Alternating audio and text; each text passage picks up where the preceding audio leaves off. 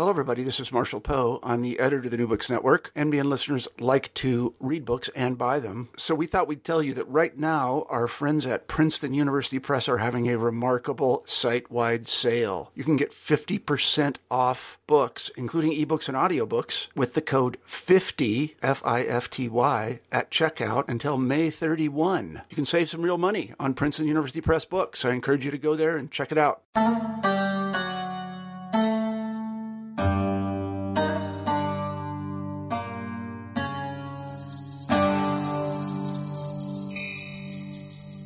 Hello and welcome to a new episode of New Books in Islamic Studies. I'm your host, Sher Ali Tari. For each new episode, we choose an important new book in the field of Islamic studies and we chat with its author. It is commonly thought that violence, injustice, and discrimination against religious minorities, especially in the Middle East, are a product of religious fundamentalism and myopia. Concomitantly, it is often argued that more of secularism and less of religion represents the solution to this problem. In her stunning new book, Religious Difference in a Secular Age, a Minority Report, Saba Mahmood, professor of anthropology at the University of California at Berkeley, brings such a celebratory view of secularism into fatal doubt. Through a careful and brilliant analysis, Mahmood convincingly shows that far from a solution to the problem of interreligious strife, political secularism and modern secular governance are in fact intimately entwined to the exacerbation of religious tensions in the Middle East. Focusing on Egypt and the experience of Egyptian Copts and Baha'is, Mahmood explores multiple conceptual and discursive registers to highlight the paradoxical qualities of political secularism, arguing that majority-minority conflict in Egypt is less a reflection of the failure of secularism and more a product of secular discourses and politics, both within and outside the country. In our conversation, we touched on the salient features of this book, such as the concept of political secularism and its applicability to a context such as Egypt, the genealogy of minority rights and religious liberty in the Middle East, discourses of minority rights and citizenship in relation to the Egyptian Copts, the discourse of public order and the regulation of Baha'i religious identity and difference in Egypt, secularism, family law, and sexuality, and the category of secularity and particular understandings of time, history, and scripture brought into view by the controversy generated in Egypt by the novel Azazil. This theoretically rigorous book is also wonderfully written, making it particularly suitable for graduate and undergraduate courses on Islam, the Middle East, secularism, religion and politics, gender and sexuality, and theories and methods in religion. Here now is my conversation with Professor Saba Mahmood. Hello, Saba, how are you doing? I'm doing very well, thanks. Well, Saba, as I was saying before we went on air, such a thrill to read this book, really such a stunningly well-written book, which will create multiple conversations and has given us so much to think about in relation to questions of secularism, minority rights, and related questions. So thank you so much for this excellent book, and I look forward to this conversation.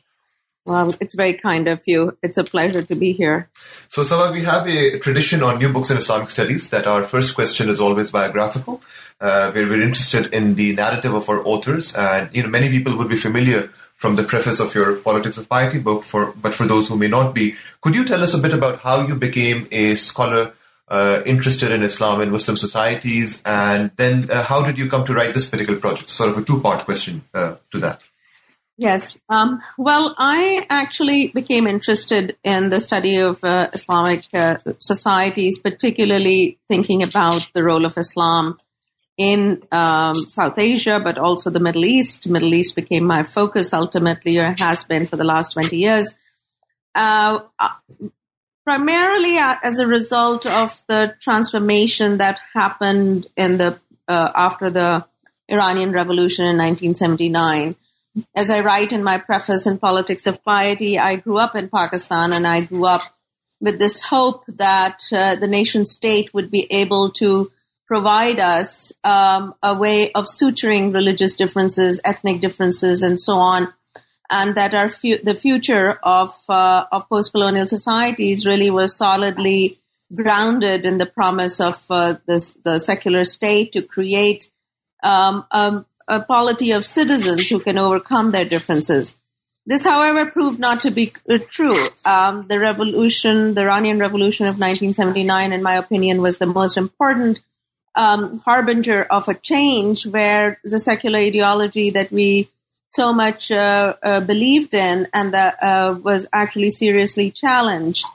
And there was instead a state that emerged that was religious, but at the same time claimed to be revolutionary and even had notions of justice, as well as, of course, forms of political repression associated with it. So it was at that point that I started to really rethink where my own thinking had been, where my own historical and political background had been, and what was happening in the world. Then, of course, increasingly after the revolution, many societies, whether in South Asia or the Middle East, turned to much more explicit forms of public religiosity, which was, again, a great surprise to many of those of my generation. And we usually tended to interpret this turn to religiosity as nothing but sort of a backwardness of our societies, that, they were turning to Islam in order to deal with the collapse of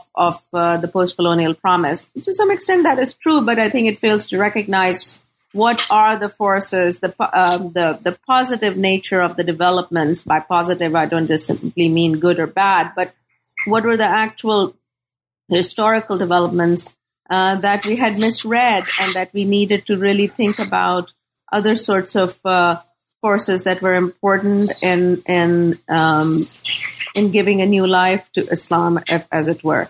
So that was the reason why I became interested in studying Muslim societies. I could have worked on Pakistan, which is my country of my origin, but I decided to really go to the Middle East, and I worked in Egypt, and I've continued to work in Egypt since 1993 when I first went there. And the reason I was interested in going to a different place than South Asia was because I think that some of the major developments in Islam are actually happening in the Middle East, and we really need to understand how those developments therefore inform what is going on in other parts of the Muslim world. And partly because I thought that being in a society that I was not familiar with would challenge me to think differently than what was my own proclivity. So as to your question about why I came to write this particular book, it's my second book. My first book was Politics of Piety, and Politics of Piety was really a study of the Dawa movement in the mosques of Cairo, and I was really interested in movements of moral reform that are not whose goal is not to seize the agency of the state in order to make a society more Islamic, but instead actually transform society from the ground up. And the Dawa movement, the piety movement in Egypt was an example of that. In this book, I'm much more concerned about how the state itself transforms the way in which religion is practiced. So in a sense, I'm really turning if my first book was focused on movements of moral reform, which are to some extent take the facticity and the materiality of the modern state as a given, do not seek to challenge its dictates, but try to function within its dictates and transform society from the ground up. In this book, I'm more interested in how the modern nation state, what I call the secular liberal state, has actually transformed the way that religion is practiced by religious majority and minorities alike. So, Sabah, to begin with a broad question, you've already touched on the major theme of this book. What is the central argument that you try to make in this book? Could you briefly describe that argument, and then we will have a chance to unpack that argument in the coming few questions? Well, as I mentioned earlier, my interest in this book is try to understand what is the specific nature of the modern nation state and how it has impacted religious identity for majority and religious minorities alike. Now, the reason I was compelled to ask this question is because, as we all know, we are living at a time in world history where religious minorities have increasingly come to be persecuted in Muslim majority societies, whether it be the Middle East, South and Southeast Asia, or elsewhere. And it is assumed that the reason religious minorities have come to be increasingly persecuted in these regions is because Islam is the main culprit there, that it is really, Islam is quintessentially incapable of coming to terms with religious difference, and therefore, and it has a fundamentalist, intolerant core, which has come to the fore, and that's why religious minorities are persecuted. I really wanted to actually think about this charge, and I think the only way that I could have thought about it is to really go to the modern history of the nation state and try to see how Islamic precepts, Islamic concepts, Islamic principles, Islamic values have actually come to inform the practices of the modern nation state and its governance of religious difference. How they have been transformed and incorporated into the modern logic of governance. And so in order to actually understand why religious minorities are persecuted today, we have to look not just at Islam and its political history, but also how the modern nation state has actually played a crucial role in the way that religious differences have come to be exacerbated and polarized. So let us talk a bit about your conceptualization of the category of political secularism, which seems to be a central thematic pivot of this book. How do you approach this category in this book? And especially if you could talk a bit about possible objections that could be raised of applying this category in the context of Egypt. You mentioned in your book that there is a sense in which, with a place like Egypt, secularism there is imagined to be either incomplete or inadequate or inapplicable, and you very convincingly respond to those possible objections to push us to think about the idea of political secularism in the context of Egypt. So could you elaborate a bit how this category works in your book and how it is mobilized in the context of Egypt? Yes, of course. So as I say in my book, I'm really very deeply indebted to the work of Talal Asad, who has really made us rethink this idea of secularism as simply a doctrine of the separation of church and state. Instead, he has argued that, in fact, secularism is, particularly political secularism, is actually the modern state's regulation of religious life rather than simply the separation of religion and state. And of course, at this point, he's not alone in making this argument. There's a field called secular studies, in which a number of different philosophers, historians, and anthropologists have shaped this field, including the work of people like Charles Taylor, who also argues to think of political secularism as simply the separation of church and state is to really not understand the transformative character of secularism and what he calls it's not just this is sort of a very minimalist conception of secularism, and secularism is far more robust and encompassing. And so part of the attempt of the field of secular studies has been to try to really develop again in its materiality and its ideological formations what secularism entails. Now, so one of the basic premises of my book is that political secularism requires a constant intervention of the state into the religious sphere. And this generates an interesting contradiction because the secular state also promises to regard religion as a sacrosanct domain of private life in which should not be interfered in. So rather than consider simply this as a contradiction, that is the principle of state neutrality towards religion, and then the state's constant propensity to interfere in religion, rather than regard these two tendencies internal to the secular state as simply contradictions, my work actually argues for trying to think of how generative these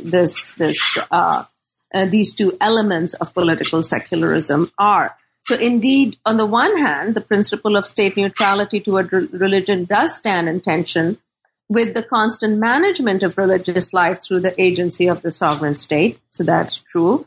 But at the same time, I argue that this does not mean that therefore secularism collapses or its internal contradictions make it an unviable political arrangement. Rather, my argument is that it's precisely this tension that is very generative of political secularism itself. So every time the state interferes in the domain of religious life, there is a call for greater neutrality of the state, which actually re-establishes the secular state as the promise of religious liberty and religious equality.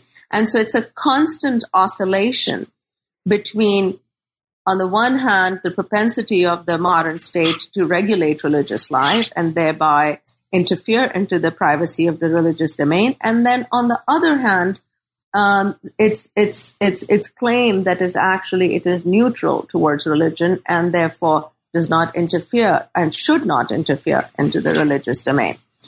Now, of course, this feature of secularism is evident in all sorts of societies, including societies, Western societies, but also Islamic societies, and as a result, one can think of, for example, of the constant debate within the United States whether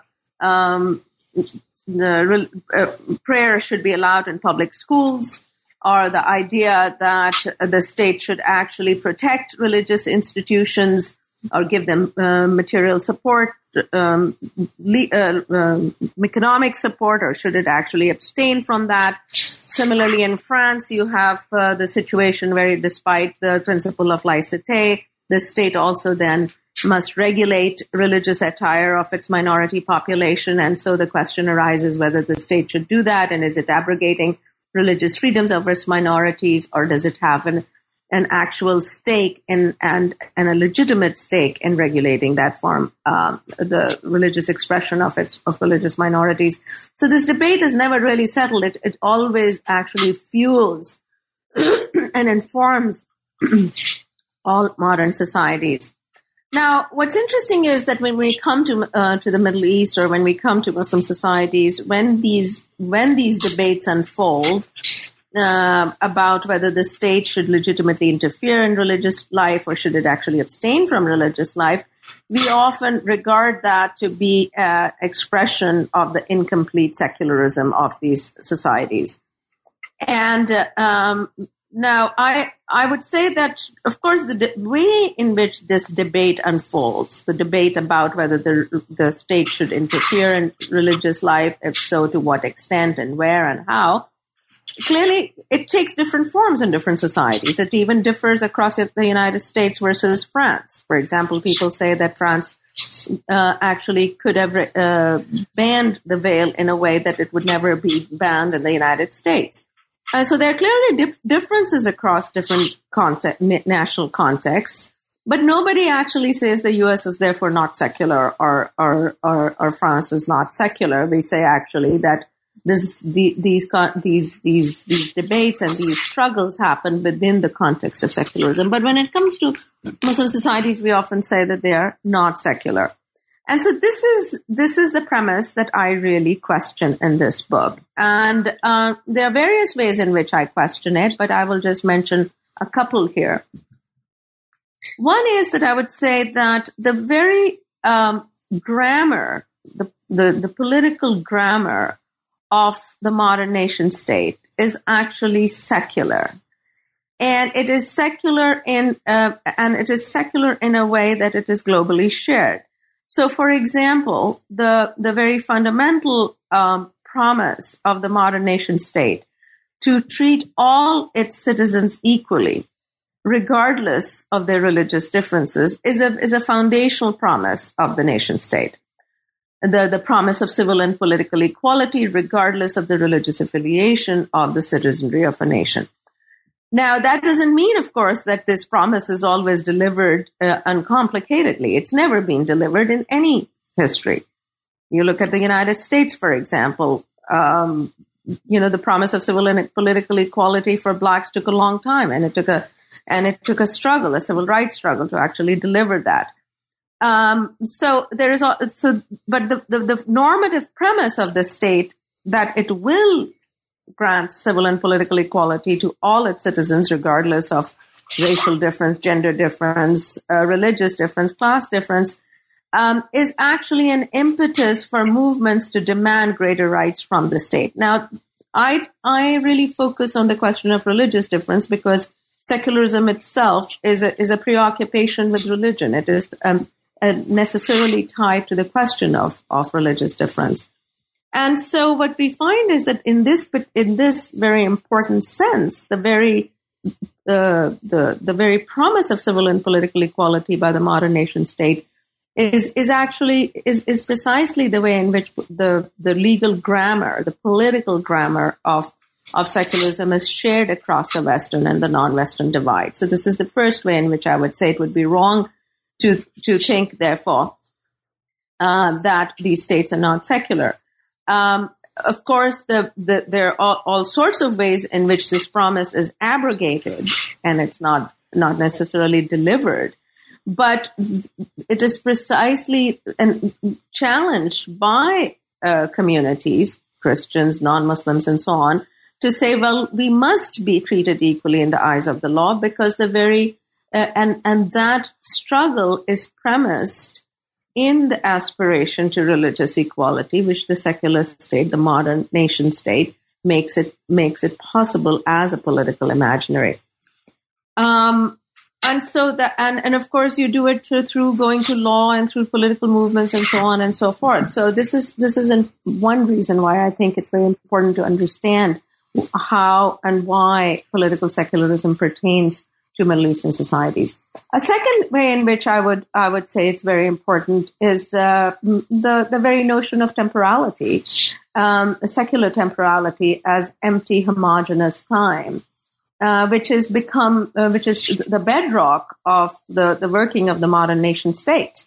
The modern nation state does not necessarily work on an apocalyptic imaginary or an end of the world imaginary, an Armageddon imaginary. All modern nation states are premised on this idea that temporality itself is empty and homogeneous and progressively unfolding towards a future that is indeterminable and unknown, and all historic and present and future and past events are actually unfold within this horizon of temporality.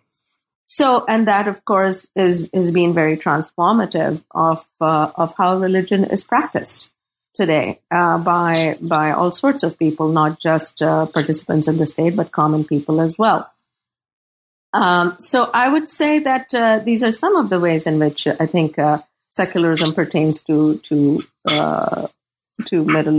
Muslim societies and Middle Eastern societies. And finally, I would say the secular epistemology, the notion of cause and effect, those are also extant in modern societies, and they might exist cheek to jowl or in parallel with other notions of with other forms of epistemology, but they are certainly very important, have transformed the way in which people have to argue the presence or absence or the validity or legitimacy of other epistemologies. So in the first chapter of your book, you conduct a rather masterful genealogy of the concepts of minority rights and religious liberty in the context of the Middle East. And I have a specific and a broader question in regards to that genealogy. Let me begin with a specific one, which is, as is the hallmark of excellent genealogies, in your book also one finds these great moments where conventional logic is really turned upside down in rather remarkable ways. And I want to ask you about your discussion of Article 18 of the Universal Declaration of Human Rights, the main part of which reads, everyone has a right to freedom of thought, conscience, and religion. And you make the point that oftentimes this is thought of as a major secular achievement. But you show that this article, in fact, was intimately connected to certain religious histories, and especially some evangelical Christian histories, and that this privileges this idea of the freedom of religion in this article privileges certain notions of religiosity which are particularly amenable to modern secular logics of life. So could you explain that argument specifically with regards to Article 18 that you make in this chapter? Yes, of course. So, Article 18 of the Universal Declaration of Human Rights is primary focus is the individual. And religion is largely understood to be a matter of private belief. And so the article declares, and I just quote here verbatim, everyone has the right to freedom of thought, conscience, and religion. This right includes freedom to change his religion or belief, and freedom, either alone or in community with others and in public or private, to manifest his religion or belief in teaching, practice, worship, and observance. So there are two really important elements to this. One is religion is understood to be primarily a matter of conscience, and by virtue of the emphasis on conscience, there is also a simultaneous emphasis on religion as part of an individual's private practice. So it is the individual believer who is the holder of this right. And where is the proper locus of religion? The proper locus of religion is his thought and his conscience, the interiority of the individual himself. And that's what this Article 18 of UDHR actually gives protection to. Now, what's interesting, of course, is this idea of religion as a matter of belief, which is purely an individual attribute, is something that was first introduced into the Middle East by the missionaries, by Christian missionaries in the 19th century, and this is of course a very specific conception that comes from Protestant Christianity. Protestantism has already secured this notion of religion in Europe, largely through the defeat of the Catholic Church. And it becomes ascendant. Particularly in the discourses of the missionaries who flood the Middle East in the 19th century from France, from England, from the United States. And what they encounter is a very serious set of impediments to their missionary activities, particularly the attempts to convert Muslims, Jews, and Christians. By Christians, I mean non-Protestant Christians to this notion of Protestant Christianity. Coptic Orthodox Church ends up resisting this notion as much as Muslims do, as much as the Jewish inhabitants of the region do. And of course, the counter notion of religion that was at the time prevalent in the region, and I think to some extent it's still viable today in the Middle East, is this notion that actually religion is a form of collectivity, a collective practice, that it resides in one's, not just an attribute of the individual as in his conscience, but it is a form of sociality, it's a form of relationality. It is embedded and made possible through one's community. And so, at this point, of course, what the Protestant missionaries preached was this idea that they actually thought that by emphasizing the individual nature of religious conscience, what they were also working against were the interdictions against conversion. Hence, the importance placed in Article 18 on this notion that it's not just that Article 18 includes not just freedom to believe, but freedom to change one's religion or belief. Protestant missionaries' notion was that if religion was made to be a matter of conscience and individual deliberation, then it would be much easier for Christians and Jews and Muslims of the region to actually be brought over and accept the truth of Protestant Christianity. And in fact, by emphasizing the individual, what they were severing was the relationship with the communal forms of religion, with the communal control of religion, and of course the weight of tradition and culture, and holding back what they thought would be a rational decision on the part of any individual to embrace a higher form of Christianity, which was, in their opinion, Protestant Christianity. Now, what's interesting is that it is this notion that was mobilized by the Protestant missionaries that eventually made it into Article 18.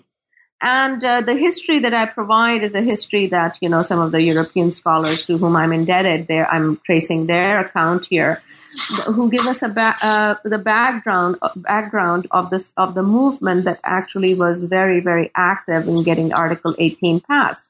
And not surprisingly, the movement that was behind Article 18 was the Christian missionary movement, which thought that and they thought that by passing this individualized notion of religious belief and encoding in it the right to change one's religion, regardless of what the communal cost would be, that by encoding this within Article 18, what they would actually also mitigate against were this very strict prohibitions that were placed against to religious conversion within the region.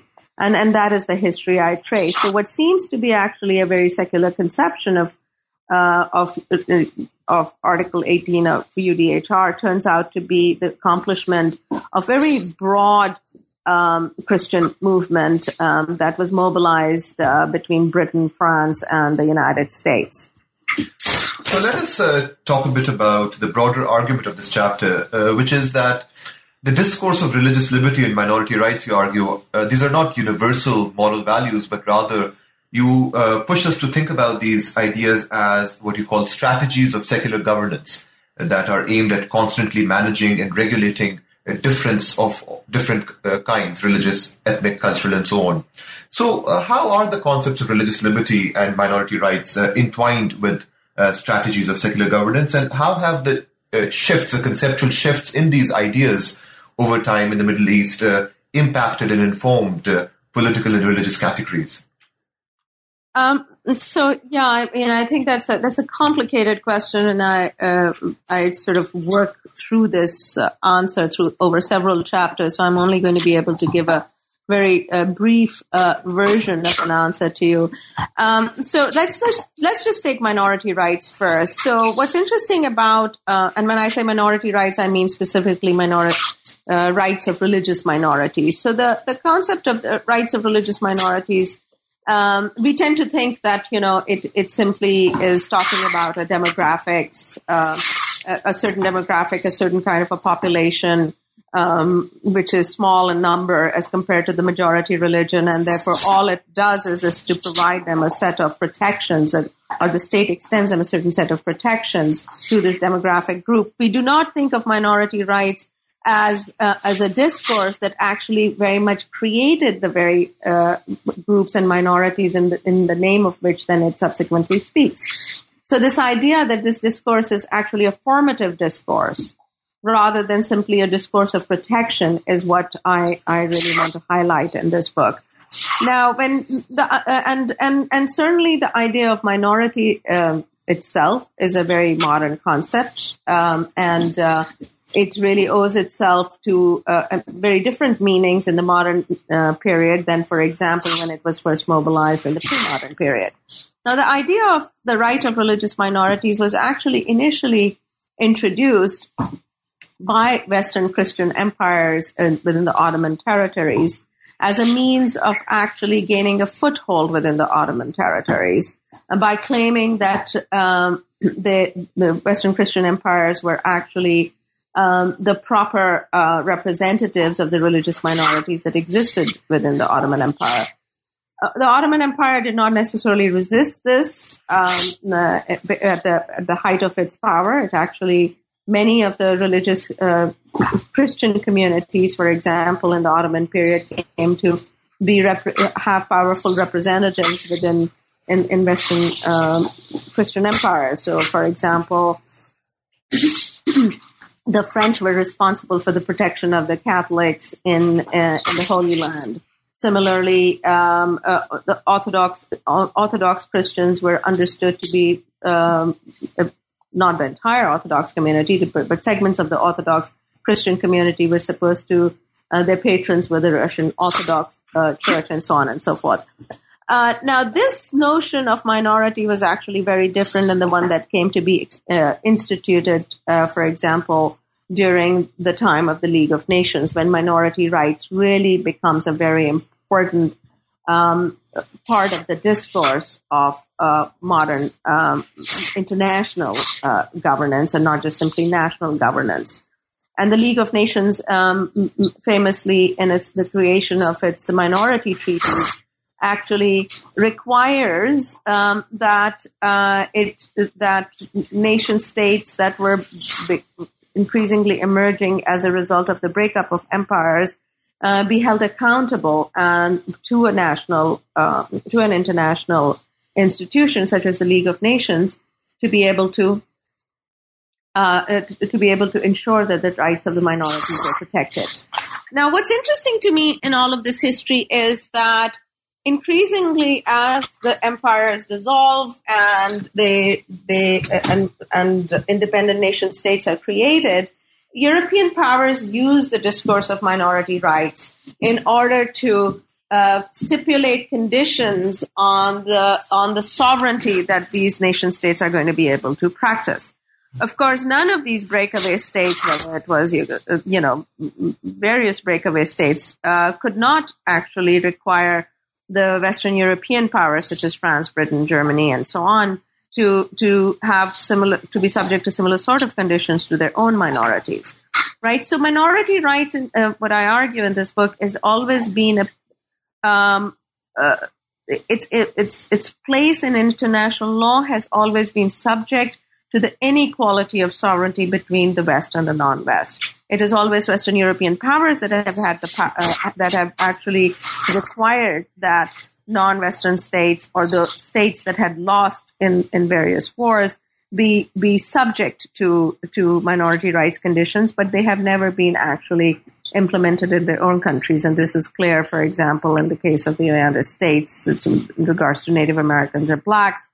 In the case of Britain, in regards to the Welsh and the Irish, and the French, of course, to this day say that they have no minorities that exist within their national borders. They won't even admit to the existence of minorities.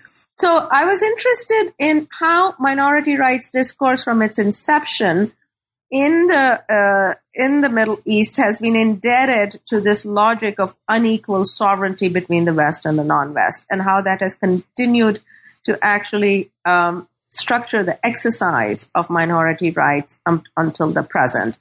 Now, what's interesting is that as large parts of the Middle East fell under the control of Western colonial powers, they brought in a very different conception of religious difference than the one that had existed under Ottoman rule.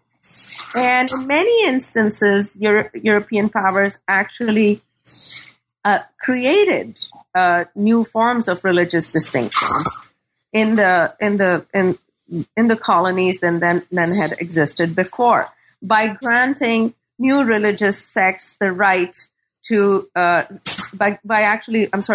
according legal recognition and state recognition to religious sects that had never been recognized before. So, for example, in the Greater Levant region, what you see is the emergence of the Alavis, the Shiites, the Ismailis, and the Druze being recognized for the first time as religious sects. And when they're recognized as religious sects for the first time, they're actually given a stake in the political power of the state.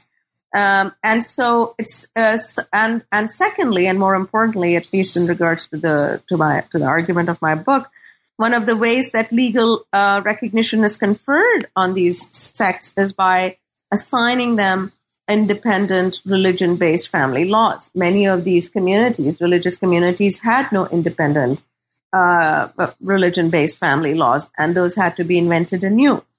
So there is ways in which religious difference comes to be tethered to the state, and increasingly a centralized state, not of the kind that the structure of empire was, and thereby minority increasingly, the very concept of minority comes to be transformed, and it comes to be calibrated to a very new rationality of political rule than the rationality of political rationality of empires. So that's one way in which I think it's minority rights is a very transformative discourse, and it's very much tied to both national technologies of governance, but also international technologies of governance.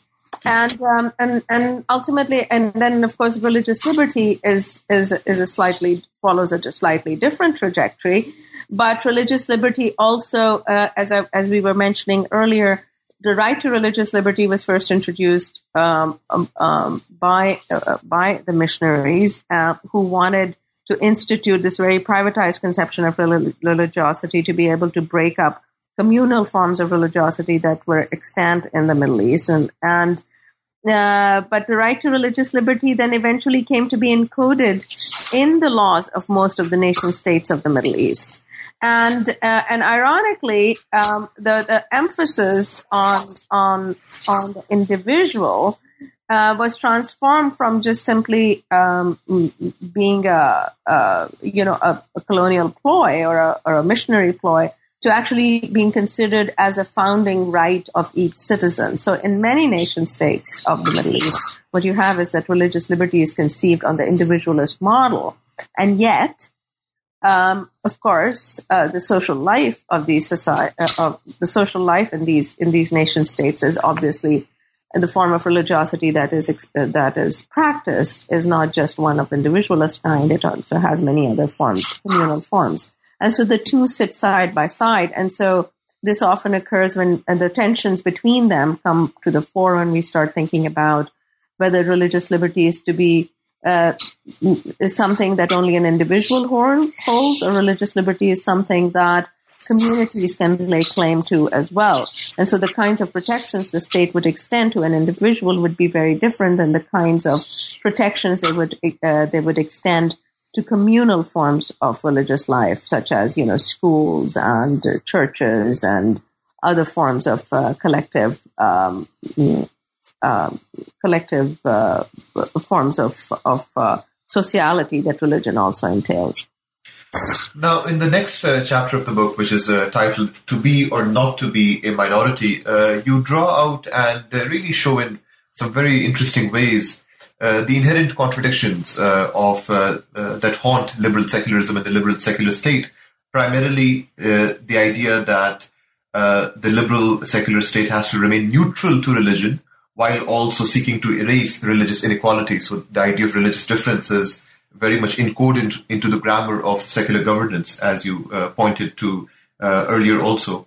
So how do the various discourses around minority rights and citizenship in Egypt, especially in relation to Egyptian Copts, brings into focus this inherent contradiction of secularism? And a related question to that is one of the fundamental arguments that you make here is that the majority-minority conflict in Egypt is less a reflection of the failure of secularism in Egypt and more a product of secular discourses in politics, both within and outside the country. So if you could combine these two threads of argument that you make in Chapter 2 and explain that a bit for our listeners. So one of the fundamental features of the modern nation state is that it requires the citizen to set aside his or her fealty and loyalty to forms of belonging, whether they be religious, communal, ethnic, and so on, and to set them aside in favor of pledging his or her allegiance to the nation state. So And this is precisely at the root of this is sort of the fundamental requirement on the basis of which then civil and political equality can be extended by the nation state. Now, the promise to civil and political equality that the modern nation state makes possible is itself predicated on the idea that the state will be indifferent to the religious belonging or ethnic or racial belonging of the citizen. In other words, everybody will be equal in the eyes of the law and will not be treated differently based on whether the citizen belongs. For my purposes, I'm really primarily concerned with religion, so the state would not really be distributing rights and obligations differently based on the religious proclivities or the religious belonging of the citizen. So the claim to civil and political equality, in other words, is itself premised on the state being indifferent to the religious attributes of the individual. Now, what's interesting about this is of course, that even though religion is supposedly banished from the political life or the political calculus of the state, religious inequalities or religious life itself is not actually banned or made to disappear. Religion continues to be a very important and vibrant part of civil society and private life.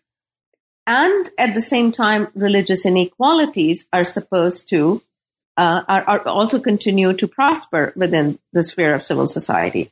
Now, the most interesting theorist of this was, of course, Karl Marx, who in his essay on the Jewish question very strongly posited a critique of the idea of the secular liberal state against Bruno Bauer, who said that that the only way that Jews can get equality at the time in Western Europe was that if the state became neutral in regard to the religion, whether it be Christianity, Judaism, any other. Marx replied, well, but this is impossible to do so because this is only a very partial indifference. You can say that the state has become politically indifferent to the religious attributes of Jews, but fundamentally the inequality continues to prosper within the social life of the polity, and the state, by virtue of having made religion itself a matter of neutrality, that does not actually then try to adjudicate or in any way ameliorate religious inequalities. And he drew a very strong parallel between religion and private property. Just as the state says it's indifferent to private property, the state says it's indifferent to the religious attributes of its citizens. But by virtue of making itself indifferent, what it does is it removes itself from any from any responsibility for the inequalities that are then allowed to continue to prosper in the private life of the citizenry. Now, what's interesting is while we accept this analysis of Western Europe by Marx, and many social theorists kind of pay homage to this, what we don't recognize is a very similar kind of a process and a rationality unfolds in the Middle East as well. And this is what I try to show through the history of Egypt. So, for example, in 1923, when the first constitution of Egypt was being debated, when Egypt was still under British control, but there was the possibility that the Egyptians would get independence, and when they did get independence, they would have their own constitution. There was a very interesting debate that unfolded at the time. Many of the participants of on the Constitutional Committee argued that the state should actually take responsibility for the Muslim and non-Muslim inequality that characterized Egypt at the time. And they should do so by making provisions within the Constitution that would allow for special protections for religious minorities, including giving them a proportionate representation in the government, in public office, and also extending specific kinds of protections to their institutions that the majority did not enjoy, precisely because the minority religion was in some ways historically at a disadvantage as compared to Muslims. Now, the opposition to this idea came not only from extreme Muslims, but most eloquently, the objection was voiced by secularists, both Muslims and Copts, who argued that, in fact, if the state was to address religious inequality through constitutional provisions, what it was in fact doing was enshrining religion and religious identity as a politically salient category. Now, this was so. Of course, the irony in all of this, the paradox that is in all of this is really very foundational to the very structure and the promise of the secular liberal state. The secular liberal state, on the one hand, argues that it is indifferent to religion, but on the other hand, religious inequalities are allowed to prosper precisely because the state is indifferent. So if the laws of a country are supposed to address inequalities, ameliorate, solve the religious inequalities, then religion was ultimately have to be thematized in the laws of the country. And yet, the secular liberal state, by virtue of saying that it's neutral, cannot accommodate that regulation. Now, and despite this supposed impasse, majority religious values, in fact, parade as values of the nation. So this is true just as equally of Egypt as it's true of most Western European countries. The national norms of the country are actually predicated on the majoritarian norms of the country. So just as the Jews in Western Europe found themselves having to deal with the majoritarian norms that in the name of the nation were being touted as secular, but they were in fact Christian, the Christians of Egypt also found themselves confronted with majoritarian norms which are in fact Islamic, but were touted as nothing more than the norms of the nation itself, as if they were not religious. So what's really surprising is when in the passage of the 1923 Constitution that actually refused the principle of proportionate representation for the minority, for Coptic Christians, that same constitution also declared Islam to be the religion of the state. And many Coptic leaders of the time who regarded themselves to be secular embraced that notion, and they said that this was by virtue of the fact that Islam was a national attribute, this was really representative of them as Egyptians as much as it was representative of Muslims. Egyptian Muslims. So we find very similar kinds of conundrums and problems emerging across these different national contexts, across the European and the Middle Eastern context, and the structure of these debates are very similar. So in the chapter that you're mentioning, I actually try to show the similarity of debates between what the Copts confronted in the 1920s in Egypt and what the European Jews had to counter, particularly in Western Europe, in terms of wanting special protections for their institutions and at the same time being denied that in the name of secular civil and political equality.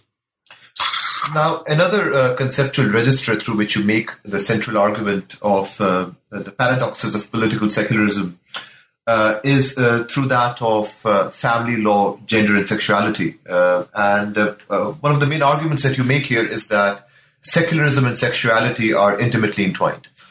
So could you explain that particular argument, that conceptual argument that you make? And what have been the implications of the attempted secular relegation of family and sexuality to the private sphere for the discourse on Coptic-Muslim relations, especially when it comes to questions of gender and the status of Coptic women in Egypt? If you could elaborate a bit on this nexus between sexuality, law, and secularism that you explore in this chapter of the book, the next one. Okay. So again, this is a complicated argument, and I'm going to only be able to touch upon it very briefly. But one of as we all know, that the religion-based family laws continue to persist in many Middle Eastern countries, and of course others as well, such as India and Israel and so on. And so religion-based family law is understood, at least in the context of the Middle East, to be a product of the fundamental importance that family has always enjoyed in the Sharia. In other words, the existence of religion-based family law today is understood to be a remnant of an earlier pre-modern system in which religion and morality and family were deeply intertwined. And therefore, and to make them distinct today is considered to be an impossible task because of the inherent religiosity of these countries. My book shows through actually analyzing many of the historians' works, that family law itself is a modern invention. Family law it did not exist as a separate juridical domain in classical Sharia. It was cobbled together from various kinds of various forms of juridical bodies, and came to occupy the status of an independent juridical domain only in the modern period. And so it had to be constructed anew, and so neither the family law nor the concept of the family to which it is supposed to protect is actually in any way ahistorical or primordial. It is actually a modern construct. And the family as a unit of the reproduction of the nation is what really drives the engine and is the driving force for how the centrality of family law and how it comes to be conceived. Now, what's interesting is that this idea that and remember that family law itself is understood to be an attribute of private law. It's understood it is not part of public law, but it's part of private law. And so what's interesting is that this idea that the family itself is part of the private domain, it goes hand in hand actually with the concept also of the privatization of religion and the privatization of sexuality. In other words, it is only under the modern nation state that religion, family, and sexuality come to be regulated through private law and relegated to the private sphere as the domain over which the state nonetheless will actually be sovereign. And so my argument in a nutshell in this chapter is that it is precisely once religion, family, and sexuality come to be delegated collectively to the private sphere in the modern period that their political and legal fates become intertwined in a manner that they were never intertwined in the pre-modern period. And so one example of this is the way in which the regulation of sexuality by religious bodies becomes to occupy such an important force in the identity of those religions. You see this, this. It is only in the modern period that you suddenly have a sense that in order for the integrity of religious principles of any community to be understood as sacrosanct and primordial, they need to be actually understood as pertaining to sexuality in particular. So you get these constant debates about whether they are about the veil or about contraception or about abortion or about religious conversion, that you have the sense that really the reason this is that sexuality is important is because sexuality itself is the linchpin of religious morality. So sexuality comes to be linked to religious morality in consequential ways, in a far more protected sense, in a far more it's comes to be much more closely intertwined than it was in the modern period. Now, one of the repercussions of this is the way in which the debate about religious conversion and religious intermarriage has really proceeded in Egypt.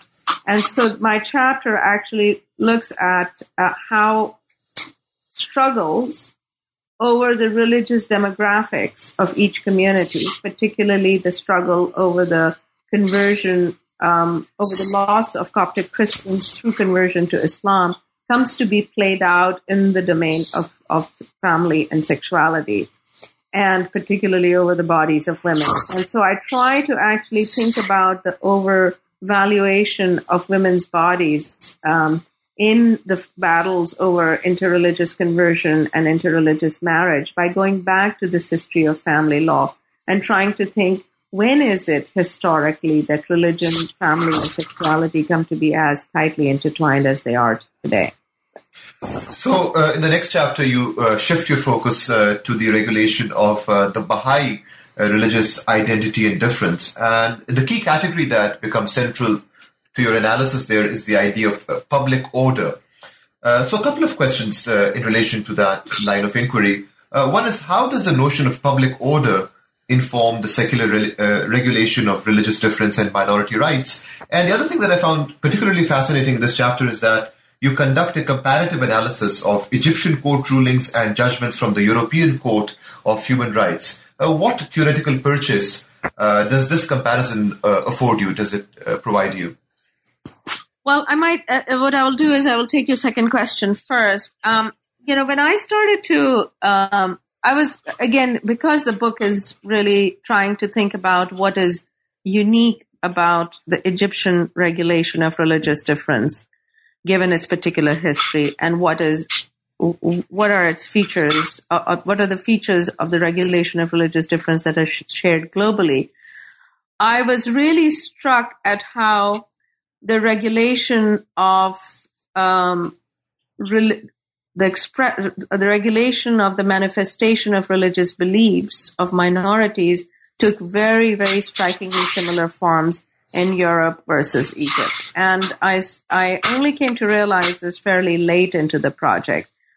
I did not expect to find this. So I was, for example, when I was doing my fieldwork in 2008 in Egypt, the debate on the right of Baha'is to actually display their religion publicly was really at its peak. And as I started to read some of the decisions by the courts regarding Baha'is, I was really struck by the fact that many of these decisions argued that the Baha'is were free to believe in whatever they wanted to believe. And what was being regulated by the Egyptian state was the manifestation of their religious belief. Now, this seemed really odd to me because the state itself, Egyptian state basically bans the Baha'i religion. And yet at the same time, the Baha'is are also considered to be citizens of Egypt. So by virtue of being Baha'is, they do not therefore become non-citizens of Egypt. They are supposed to theoretically enjoy the same privileges, civil and political rights, and yet their religion is also banned. So the courts have to constantly try to defend this very impossible notion that on the one hand, Baha'is cannot practice their religion, but on the other hand, they can at the same time hold their religious beliefs. And the legal concept by which the courts do so is through the concept of public order. And they say basically, and the notion of right to religious liberty. So these are the two very consequential notions. One is the way that they define the right to religious liberty, and the other is the way that they define public order. So the Egyptian courts have come to argue that the Baha'is are free to believe in whatever they want to believe as long as they do not manifest their beliefs in public, whether in the form of having public prayers or in the form of having public institutions and temples of worship, or in the most extreme case, that they declare themselves to be Baha'is on their national identity cards, since all Egyptian national identity cards require that citizens declare their religion. Then Baha'is, by virtue of writing that they are Baha'is, are being told that they are manifesting their religious beliefs, because this is a public manifestation. And so then this is where the second concept comes in, which is the concept of public order. The Egyptian state says, well, you have freedom of belief. The state is not impinging on your belief. We are only impinging on the manifestation of your religious belief. And the reason we can do so is because the state has the right to regulate any manifestation of any public manifestation of any practice, as long as it contradicts the identity of the state, its national norms. And because the national norms of Egypt are Muslim and their national identity is Muslim, therefore, by virtue of the fact that Baha'is religion was never recognized in Islam, therefore requires that we do not allow Baha'i religious practices to have any public manifestation. Now, this seemed to me sort of, when I first started to look at this legal jurisprudence, this jurisprudence, I just thought this was clearly a very clear sort of expression of the non-secularity of the Egyptian state. They were just using secular concepts of the right to religious liberty and public order in order to really institute what are ultimately Islamic and religious practices and religious norms. To my great surprise, I found within the jurisprudence of the European Court of Human Rights very similar kinds of reasoning. And of course, and this European Court of Human Rights has issued a number of rulings in regard to religious minorities, particularly Muslim minorities living in European countries, where, for example, the veil is banned, precisely utilizing very similar kinds of arguments. So, for example, when the French banned the veil, many Muslims took this to the European Court of Human Rights as this an abrogation, that this was an abrogation of the right to religious liberty, and the European Court of Human Rights upheld the French state's right to regulate, to ban the veil in public, precisely based on these very similar arguments. Argument number one being that the Muslims were actually free to believe in whatever they chose to believe, to the extent that the veil was a manifestation of their religious belief in public. The state had the legitimate right to ban that expression because it contradicted the national identity of the French state, which was considered to be secular. And so any expression of religious religious belief in material form in the public was understood to contravene the public identity, the national identity of the French state, which is understood to be secular, and it contradicted the norms, the national norms of France, which were understood to be secular and therefore a-religious. So it is only when I found the similarity between these very different national contexts, very different kinds of debates, that I began to think of the extent to which public order and the right to religious liberty, particularly this conception of religious liberty that makes a distinction between the freedom to believe and the freedom to manifest that belief in public. When you have the elements, they actually encode the privilege, the sovereign privilege of the state to intervene in matters of religious life in the interest of national identity and the interest of national norms. And this national identity and national norms are often predicated on the majoritarian values of the country. So, for example, regardless, Egypt may be Islamic. In the case of Greeks, which is another case that I examine in the European Court of Human Rights, where the majority religion is Greek Orthodox, or in the case of France, where the majority values are understood to be secular, even though in each one of these cases, the actual substance of those national values is understood to be different. it is, first of all, argued on the basis of majoritarian values. And secondly, in all of these instances, the state takes upon itself to regulate minority difference, precisely based on the idea that it has the legitimate right to intervene in the life of religious minorities. So in the final chapter of your book, Saba, you shift your focus from exploring political secularism as a legal and political structuration to exploring the idea of secularity, or the attitudes, assumptions, and dispositions that constitute and are constitutive of secular power. And you do so through exploring a controversy that ensued after the publication of a novel called Azazil. And you very interestingly show that the two seemingly opposing sides, as part of this controversy, although they had differing positions, but both of them in some ways were indebted to a secular episteme and had very similar notions and assumptions regarding the interaction of history, temporality, and scripture. So what was the Azazil controversy, if you could inform our listeners about that? And then it could explain that argument of in what ways did this controversy bring into central view some of these assumptions and attitudes which we might call our hallmarks of secularity. Yes. I just want to explain a little bit as to why I turned to secularity in the concluding chapter of the book, because the rest of the chapters are concerned with political secularism. And just for your listeners, just as I tried to give a sense of what political secularism consists in by secularity, I mean those sets of cultural assumptions, epistemological assumptions, ways of comportment, ways of relating to history, temporality, and the reading of scripture, that those attributes, those cultural attributes, and forms of subjectivity and aesthetic appreciation that we associate with the secular society.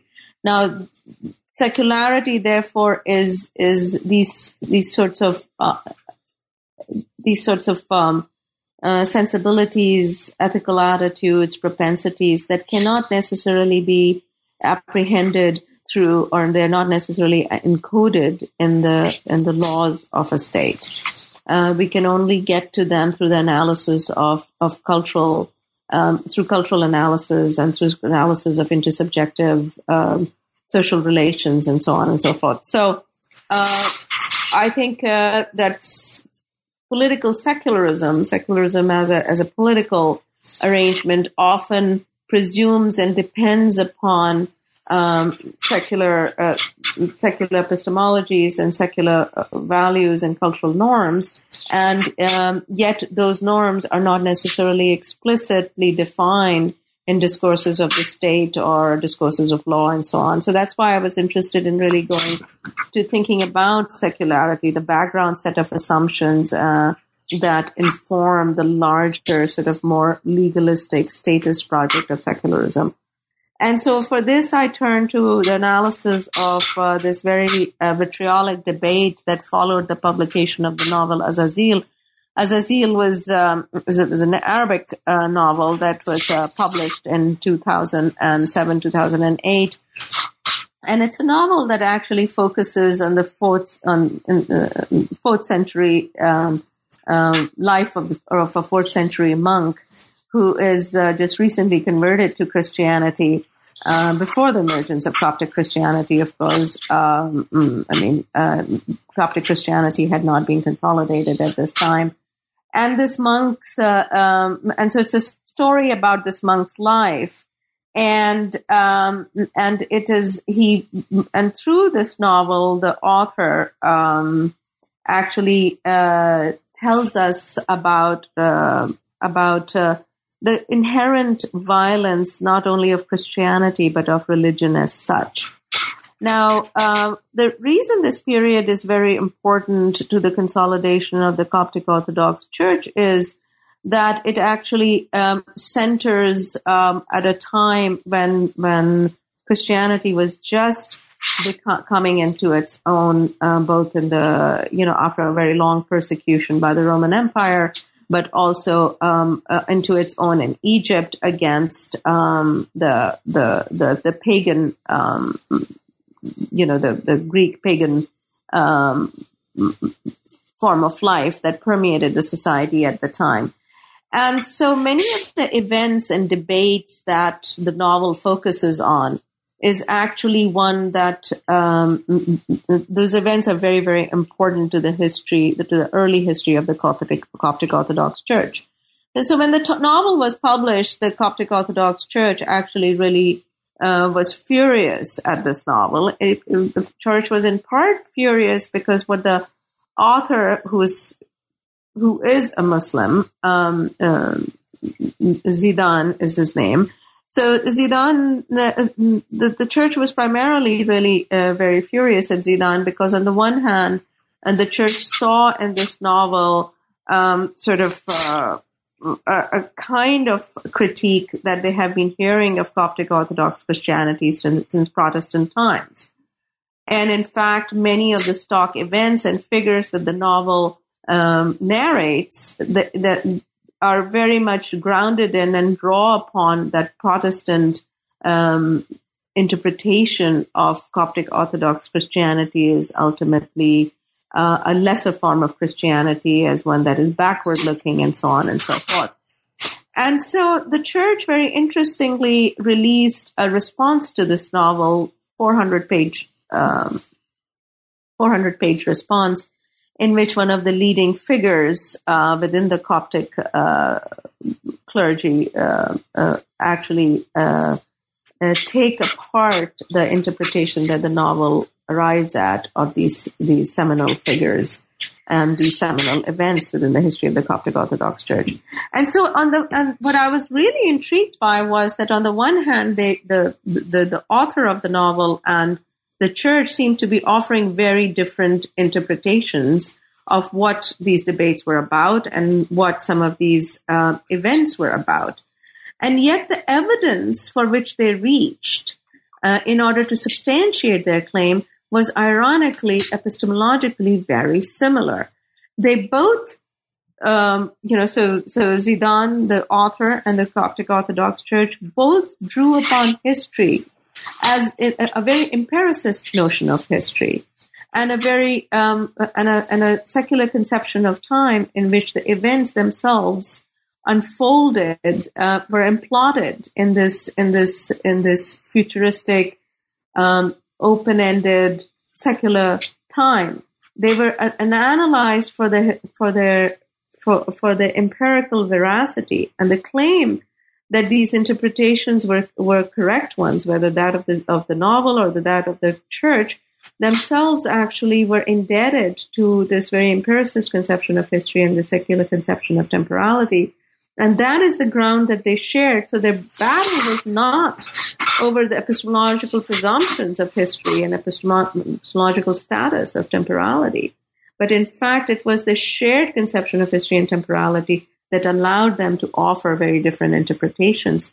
And so this is partly the debate through which I really try to think of how secularity conditions the very backdrop assumptions through which religion must translate itself into the present, even when it seems to take very opposite forms. So Saba, this book, of course, has been recently published. And what do you anticipate as, say, one or two major possible misinterpretations of this book? And how would you correct or respond to those misinterpretations? Could you anticipate a couple or and address those? It's hard for me to do that right now. Misinterpretations always surprise authors. We tend to think we have an authorial clarity that perhaps our prose doesn't always boast of. So I'm looking forward to those misinterpretations. I suppose one common misinterpretation may be that what I have done is what I've argued is to is that secularism is nothing but a form of majoritarian tyranny, or a form of majoritarian religiosity that is then brought to bear upon and unfairly discriminate against religious minorities. And the claim would be that, but secularism is a lot more than that. And I think this might be a misreading of the book, and to which I would simply respond that I do not consider secularism to just simply be a negative force in the life of the inhabitants of either the Middle East or elsewhere. And I do not simply equate it with majoritarian values, although I think it's very important for us to think about how majoritarian values come to be encoded within secularism. And that's why I go to all sorts of other things, such as the Azazil controversy, and also analyze the structure of family law, precisely in order to think not just simply within the majoritarian register, but within the larger background set of assumptions that majority and minority religions must subscribe by in order to make themselves legible. Another possible misinterpretation would be that I am too critical of secularism, or that I want to do away with secularism, and I think this would be very unfortunate. And I think I say this in my book very, very clearly, that at various points, that I do not think that secularism can be done away with. I think secularism is a condition, like capitalism, like modernity, that we have to live with. And so the struggle is to try to see what are the elements of secularism that create conditions of inequality, religious inequality, even as despite the fact that secularism is understood to be the best arrangement for producing religious equality. Those of us who want to make this claim to religious equality more robust within secularism must therefore contend with the forms of inequality it has engendered. If we continue to think of secularism as nothing but a portender and an ensurer of religious equality, then I think we then therefore fail to see the unique forms of inequalities that it has engendered, and therefore make it better. And if those of us who are interested in making secularism actually more robust in terms of its delivery for religious equality, must therefore contend and rectify the forms of inequalities it has generated. And the first step towards doing that is to see what its operations are and how it manifests inequality. So as we're coming to the end of our time, Sabah, could you briefly share with us what is the next project? What is the next project that we could expect to learn from you and read from you? Well, this is very exploratory at this point. I don't know what form it will take, but I'm really interested in the Shia-Sunni conflict that has now become so characteristic of the Muslim world across geographic divides. And to me, that is a very, very worrisome development, and it's fairly new. And so I'm really interested in trying to think about this latest, what I think is a very divisive and ultimately a very potentially destructive schism that has developed within Islam. And I would like to do it in the context of South Asia this time, and trying to think of more broadly the place of Shia in South Asia, but also how their status has been transformed and how it's integrally linked to the politics of the Middle East. So I want to think across regions and across histories, but I would like to do it through the lens of the Shia-Sunni conflict. So, Religious Difference in a Secular Age, a Minority Report by Professor Sabah Mahmood, published by Princeton University Press in 2015. Thank you so much, Sabah, for this stunning book, for giving us so much to think about, to wrestle with, and for such a comprehensive and incisive analysis of your book today in this conversation. Thank you so much, and I'm sure our listeners also would really have benefited from your wonderfully articulate and incisive comments. So thank you very much. Well, thank you for conducting this interview. I really appreciate it. So this was my conversation with Professor Sabah Mahmood about a brilliant new book. Religious Difference in a Secular Age, a Minority Report. Thank you so much for listening. Please also join us next time for another fresh episode of New Books in Islamic Studies. Until then, this is your host, Sher Ali Tareen, signing off. Take care, stay well, and keep tuning into New Books in Islamic Studies.